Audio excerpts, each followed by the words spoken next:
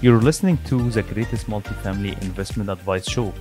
My name is Adam Ross, and now I'm talking everything multifamily for an in-depth conversation, and I will be diving deep into raising capital, deals, and underwriting process. Welcome back to the greatest multifamily advice show. Today we have Agostino Pintus, real estate investor with more than 10 years in real estate investment from Ohio. Help me to welcome our guest today. How are you, Agostino? Good. How you doing, man? Thanks so much for being with us today, and appreciate your time with a lot of deals, a lot of preparation for your podcast. Really appreciate your time today. And before we jump into the actual podcast, I would like to ask you about what was the motivation for you to jump into the commercial real estate? Oh wow. So for me, it was a major change career wise. Ultimately, I'm an entrepreneur my entire life, and I wanted to do something different after getting fired from my last corporate job. And I was one of these kids that no matter what I want to do, I want to be an entrepreneur. Mm. I went down the route of computers and built a great career in it. But the problem is that when you're working in corporate, you don't really control your destiny. To some degree, your destiny is still dictated by someone else. And I'm not saying corporate's bad for everybody. It just wasn't right for me. It is not. So this very last time when I actually ended up leaving corporate, Mm. I, I really considered what was going on in my life, and I already had a bunch of single families. And no matter what happens, no matter what turbulence I had in my life up until that point, my at the time my single families were still making income no matter what was happening. So I'm like, if I did this real estate thing, but I go way bigger and expand it, I know that no matter what, I could I can continue growing and build some generational wealth. That's ultimately what it was. I should have realized it sooner. I mean, here I learned the hard way. I had to, no books. I didn't read Rich Dad Poor Dad. I wish I could say I did. I did not. I just kind of because I was stuck in corporate mode, Yeah. right? I was in the matrix, so to speak. But once I got unplugged, the matrix rejected me. I was able to learn it on my own. That's exactly what I did. So now we have 1,600 units of multifamily. We're doing developments. For instance, this one I'm in right now is the Rockefeller building. John D. Rockefeller used to own this building. We're converting it to multifamily. It's going to be 436 units right here in this location, just this one.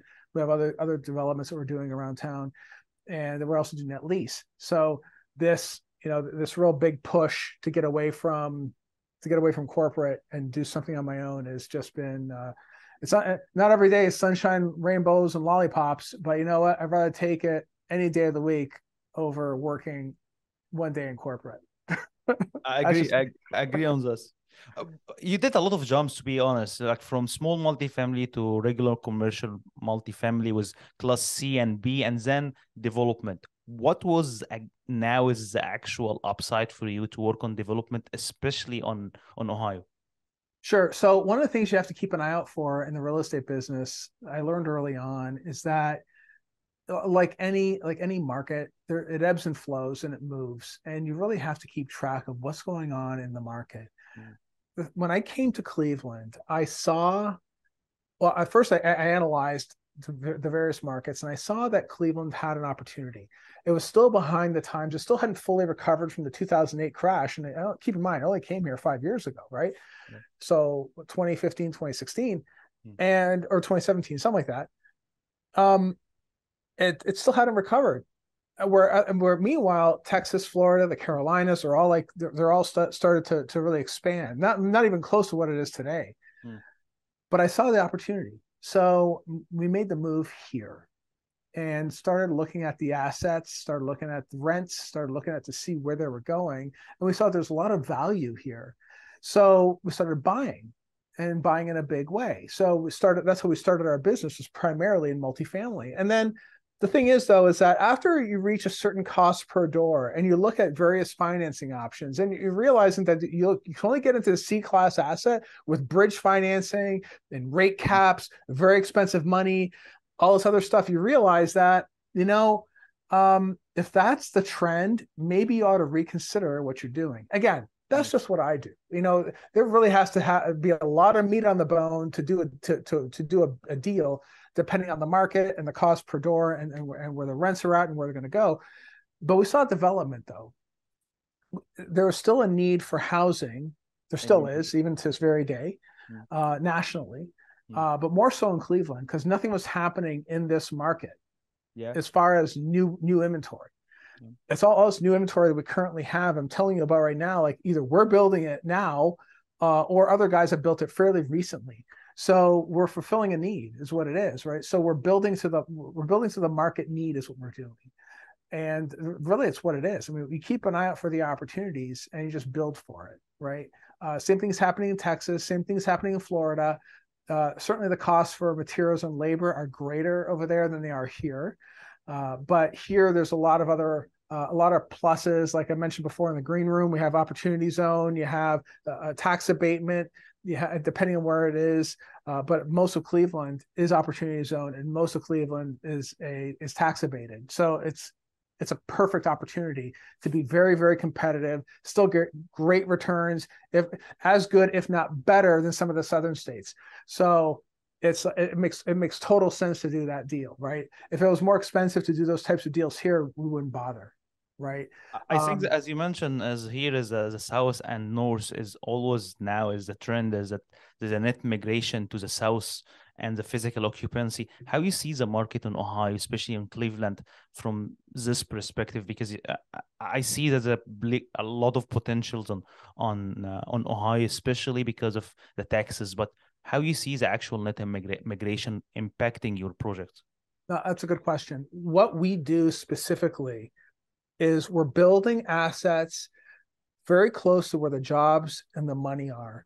Okay, so when I mentioned Rockefeller here, Sherwin-Williams is building the world headquarters 2 walls over from where I'm sitting.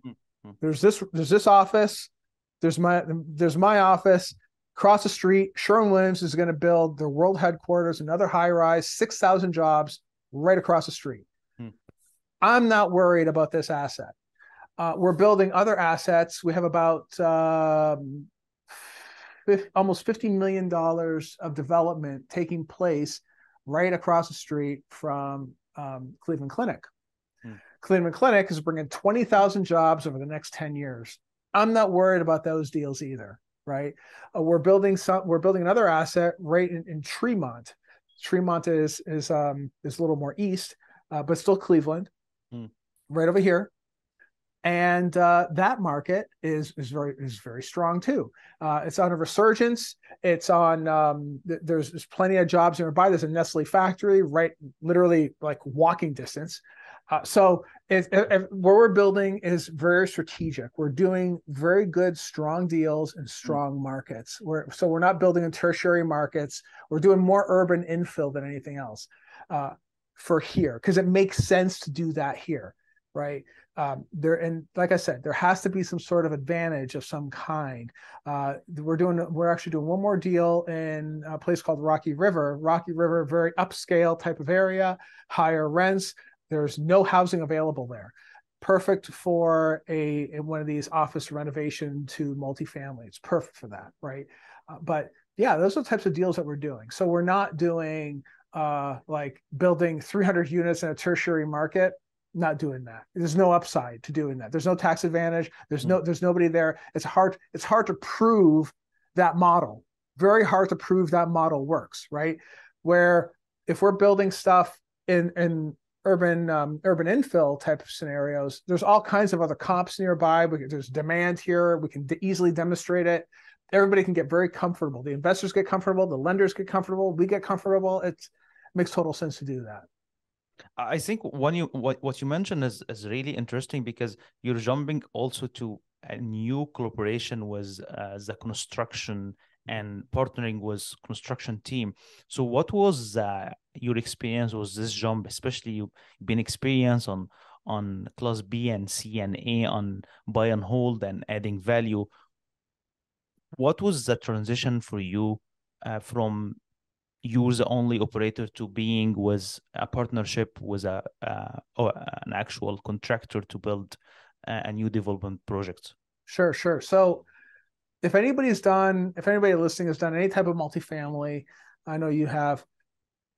One of the key aspects of doing multifamily is, when you're starting out anyway, to leverage the experience of other folks to help you get into your first deal, right? That is a great way to really kick things off. It instills confidence in your investors, instills confidence in yourself too, that you're partnered up with someone who can get the job done. And that's what we did. We partnered up with Geist Construction on just about, actually on all of our deals right now. Currently, all of our deals are with Geist. So Geist is a national builder. They're very good at what they do. They are not the cheapest, but they are the best, and they deliver on time. I want products delivered on time, because when I tell the investors this is what it's going to cost, it's going to be delivered on this time frame, then their expectation is that it gets delivered. I expect to get delivered, and they always deliver. So everybody's on the same footing. And then we also know where rents are going to fall, and all the expectations are met. Part of it is meeting expectation. That's a big part of it. But anyway, the Geist is a national builder, very strong at what they do. And this is where you get to lean on someone else's experience. So again, you go back to the bank. The bank's going to say, how many developments have you done? They say, oh, we've done about 5. Okay, who's your partner? Geist. Oh, okay, we know those guys. Those guys are really, really good. Yeah. Got it. Cool. Approved. It's like that. So I would never have gone with some lower one, a lower tier construction company. You just, nothing wrong with those guys. I'm not throwing stones. I'm just saying that we just don't have any relationships there. I'd rather go with a known entity that has a great reputation in that market to perform. That to me is extremely important to building credibility with those around you, that you're going to need for the capital stack to eventually put the deal together. You have to have credible folks on the team. I think also what you did is you build also a bridges and credibility with your own passive investor to jump to a new space, which is different return on investment. I think different structure. So one of the steps I think you made, and it was really beneficial for you, was actually working on the regular buy and hold to build this trust. That's right. That's exactly right, because the investor pool, they're accustomed to buying a certain asset, multifamily. Yeah. You're introducing a different type of asset. They're like, oh, wait, what's this? It's a little different. Yeah. There's more juice, but we have to wait a little longer for it. Yeah. Oh, okay. So what goes through someone's mind? Oh, the risk. How much risk is there? Oh my God, the risk. Oh, I'm going to lose all my money. Well, no, look at where's it located? Who's building it? Who's the team that's managing it? All these different things still come into play. And when we put our deals together, it's on us to de-risk it as much as possible, right? To give people confidence that they're the ones that are investing in the deal with their own money, they feel good about it. That's a big deal, right? So same thing happened with our net lease fund. So we have a fund that we go and buy Dollar General, Dollar Tree, Walgreens, stuff like that. And the investors at first, they were like, they're familiar with it, but they never heard of it. They don't really understand it, So now that they understand it, and they're getting paid every month, they're getting a check, they're all excited. So because now they're getting that check that comes in every month, they're throwing more money at it, because now they see it. They see, here's a real check, and it shows up every single month on time. Hard to beat that. Very hard to beat that, So yeah, it's once the investors get comfortable and they see how it runs, yeah, they throw down all the time. Now they do. I think, as you mentioned here, is the new model is really important, and the trust and the credibility with your investor, which bringing us to the point of fund or regular syndication, where is regular GPLP part. So where you are now on your journey is more like a fund on a different project, or more like a regular syndication? Well, technically, they're both syndications. Yes, correct. Whether we're doing a multifamily or a development, those are still handled the same way in terms of syndication. The split's a little different. The return, when the investors see the returns, are different. Obviously in a development, there's there's no return. All we're doing is like buying the land and we start building. The return doesn't start until it's occupied and it's cash flowing. That's when the return starts, right? So certainly there's a gap there of time, but the returns are stronger on a development down the road. Plus, we often pay a preferred rate of return, but we catch them all up when we start cash flowing it, later down the road. Yeah. So that's generally how we structure it. With a fund, a blind pool is essentially what we're doing. We're doing a blind pool because what we're doing is we have one fund to buy 5, 6, 7, 10, 15 stores in one pool. The blind pool means, okay, we're going to buy Dollar Generals, Dollar Trees, these types of assets in this fund, this type of return, these types of locations, and you should be getting paid X. That's generally how it is. So it's sometimes a little more abstract because like they don't see the store, right? As opposed to a project, when we're raising money for one of our deals, I can show you pictures. I can show you what the interior is going to look like. I can even show you what kind of carpet's going to be used. I can bring my little template and show, oh yeah, look, here's the color carpet. Here's what we're going to put the paint on. It's much more abstract. With net lease, not so much, So they basically invest in you on the fund model, which is, I think, is less appealing with most of the passive investor when they're working on the passive side or the private REIT part, which is a fund model is representing the private REIT. I think it's more appealing to most of the operators now. It's better for us to have a fund, but it's not appealing for most of the investors. Well, what's happening though is that when we buy a Dollar General or a Dollar Tree or whatever, do you really need to go see that Dollar Tree? I don't know, man. If you've been to a Dollar Tree once, you've probably seen them all. I mean, they're all generally the same thing, But we're buying brands that are very large brands, or either they're publicly traded or they are backed by a very large franchisee. But it's going to be definitely a big brand. Like, we're not buying some small independent hair salon on in the ghetto or something. We're not doing that. We're buying strong assets that perform backed by companies that everybody knows and loves and trusts. That's what we're doing. So it's a little different. So it's not so much that they're betting on us, which is obviously a big deal, but it's also like the types of properties that we are buying are good, strong properties as well, right? So if you know what a Dollar Tree is, and there's a corporate guarantee on the deal, you're going to get paid, right? That's it's pretty cut and dry, So that's the thing. We're not buying like independent stores in the middle of nowhere. We're not doing that. I agree. My final question will be how the people can follow your success, especially with the new projects and new development projects. How the people can reach you? Sure. Bulletproofcashflow.com. We're everywhere. We're on Instagram. We're on Facebook. We're even on TikTok. We're everywhere. I don't do any dancing though, so I hope I don't disappoint anybody out there. YouTube, but yeah, YouTube as well. Yeah, we have a big presence on YouTube. We have well over 400 videos on YouTube.